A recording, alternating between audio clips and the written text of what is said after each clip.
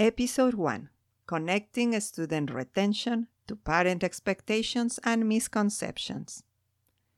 Wouldn't it be nice that all your students that enroll in the fall would stay with you until the end of the academic year? Imagine how good it feel not having to be concerned about filling any spots that all of a sudden become available. Is there a way to ensure as much as possible that you will retain all your students for the duration of the school year? In this episode, we will talk about some strategies you can set in place to maintain and improve student retention. Hello, my name is Alicia Romero, and this is the Modern Piano Teaching Podcast. Actionable advice for emerging studio teachers to elevate their instruction and build a thriving practice.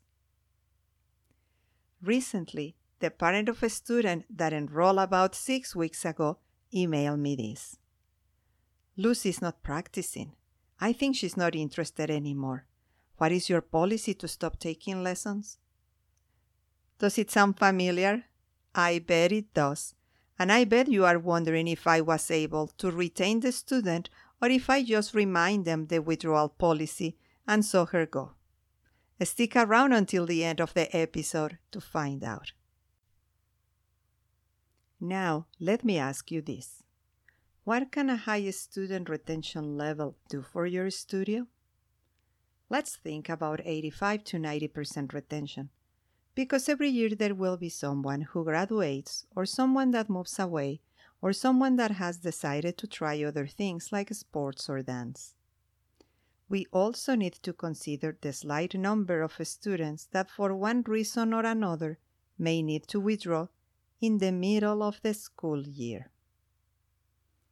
I believe student retention is key to grow your studio, to gain experience teaching intermediate and advanced levels, and to get word-of-mouth promotion. And even though it is hard for us to talk about the financial aspect, a high level of retention will help with budgeting and earning a consistent income. Therefore, it is important to find ways to reduce to a minimum the probability of students withdrawing in the middle of the school year. One way to achieve this is by maintaining engagement through activities that involve your studio as a whole. For example, you could organize a contest or to have a yearly event aligned with a specific season, like Easter or Halloween. The second way has to do with leveling your parents' expectations, helping them to understand what it takes to develop a practicing habit, how the pace of learning of their children can change at different points during the year, and any other unrealistic expectations or myths about learning music they hold. Let's focus today on leveling parents' expectations. You can do this by developing a series of communications that you will deliver regularly throughout the year. Parents are busy, and sometimes they just drop off your student and either leave to later come back or wait for them in the car. Also, because you are having one student right after the other, you may not have enough time in between to chat with them for a little bit from time to time. So having this series of communications can be the way to get your message across. Plan your communications in advance, from frequency to topics to ways of delivery. One way to get started is by writing down first the expectations and myths you would like to address. Include, based on your experience, aspects that can help parents to understand what their children may be going through during a specific time of the year. For example, here in Calgary, our weather changes from fall season to winter sometime between mid-September, October, beginning of November. Our days become shorter, and we can have a very nice, pleasant, warm day, and the next day we have snow up to our knees. This can be tiring for children. The fact that there are less hours of sunlight makes them feel sleepy earlier. They are also getting halfway through their semester of school, so they are starting to feel some tiredness from it. Making your parents aware of how the change of season may impact their children's practice habits, as well as your recommendations, will help you to level your parents' expectations regarding practicing.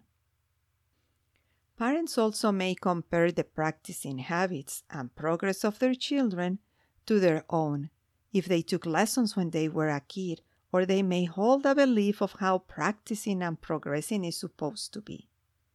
This is another expectation and sometimes a myth that it is important to address. You can mention how teaching the instrument is different now from 20 years ago. You can also remind parents about your teaching philosophy and how it is reflected in the weekly practicing assignment. Oh yes, I am old-fashioned, so I still write down my students' assignments in their assignments notebook. What I think it is unique about the way I write the assignments in the notebook is the fact that I write step by step how the students are supposed to practice each piece, and I go over with them step by step. Then, in addition to the step-by-step instructions, I include the number of times they should perform each step. Think of it like when you are doing exercise and your trainer tells you to do 2 sets of 8 repetitions each of sit-ups, or 4 sets of 4 repetitions each. It is the same amount of work, but you are dividing it in a different way. By providing this information in detail about how the student is supposed to practice, it is very useful when parents want to help at home or can ask them if they are done by following all the steps. This way, practicing is not measured by time spent, but by the performance of a task. This is a win for everyone.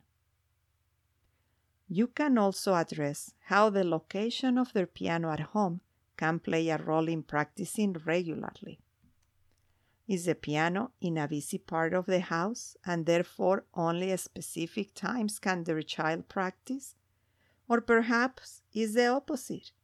Is the piano in an area of the house their child doesn't go often on their own? These are just some suggestions to get you started. Now, once you have made a list of the expectations you would like to address, as well as other topics you want to include in your communications throughout the year, you need to choose the frequency of your communication as well as the way you will deliver this information to them.